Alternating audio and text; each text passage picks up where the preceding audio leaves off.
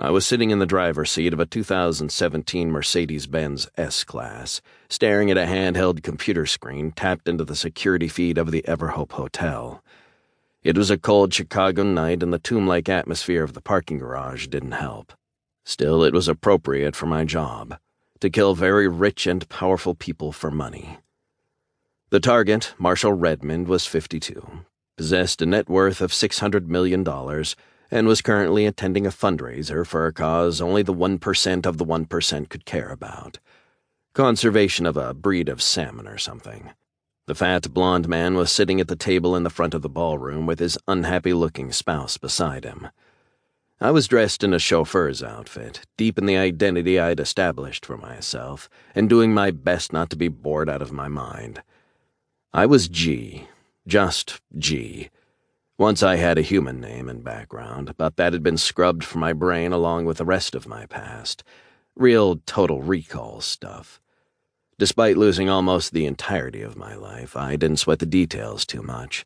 I was paid exorbitant amounts of money to do what I did, and would get the details back after 10 years. Supposedly. One thing you learned when working for the, finger quotes, International Refugee Society was paranoia. It was the most valuable skill they could teach you. To allay my boredom, I often tried to figure out why the society had sent me to kill a target. I mean, obviously, it was because someone had paid them, but I mean the reasons behind the hit. Usually it was depressingly simple. A target was having an affair and their spouse was a client. A target was a witness to a crime that could bring an end to a multimillionaire's business. Or a political activist working for some group's rights, or a political activist working against another group's, many times the same group, or someone who had made the mistake of betraying their employer in some way. Not Marshall Redmond. No, he was special. To look at him, you'd think he was being targeted by his wife for decades of unhappy marriage or by someone he'd bilked out of millions. He looked like Bernie Madoff, not Osama bin Laden. However, it was closer to the latter than former. Marshall Redmond was a terrorist, or at least a terrorist financier. The difference was academic, really, since the former could kill a few hundred people in a bombing, while the latter could kill thousands by organizing dozens. Honestly, that had caught me off guard. People weren't complex. 9 times out of 10, they were exactly what they appeared to be. It made me curious to see how a guy who'd grown up in the country club circuit had ended up dealing with everyone from ISIS to Red Sword. Well, we'll find out soon enough, I muttered. Dead men tell no tales, but the about to die are remarkably chatty.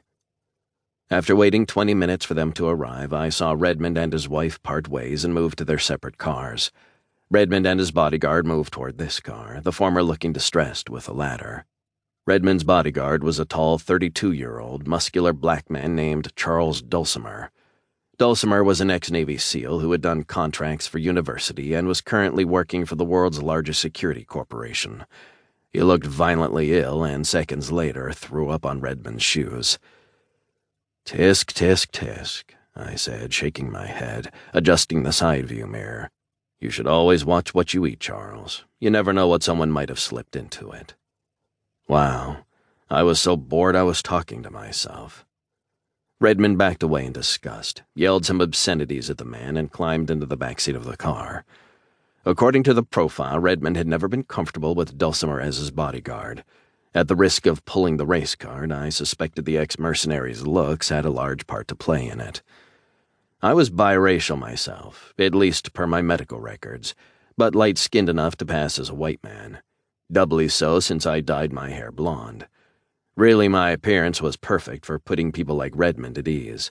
These things I could disguise with the right wigs, contacts, and prosthetics, but tonight I was going as something close to the real me. It was dangerous, but the FBI didn't exactly collect information on the society either. Hell, they were one of its biggest clients. "Take me home, David," Redmond said, looking at his shoes. "God almighty, those people. Do we have a napkin or something in here?" I reached into the glove compartment and removed some McDonald's napkins I'd collected just in case this sort of situation happened. Putting on a stereotypical southern drawl, I said, "Here, sir, I hope these help." Redmond took them before shooting me a dirty look. "Have you been eating in my car?" I continued speaking like the expected hick. No, sir, I ate outside, washed my hands, and came back in. I put the napkins in because you can never have too many napkins. Good, Redmond said, patting his interior lovingly.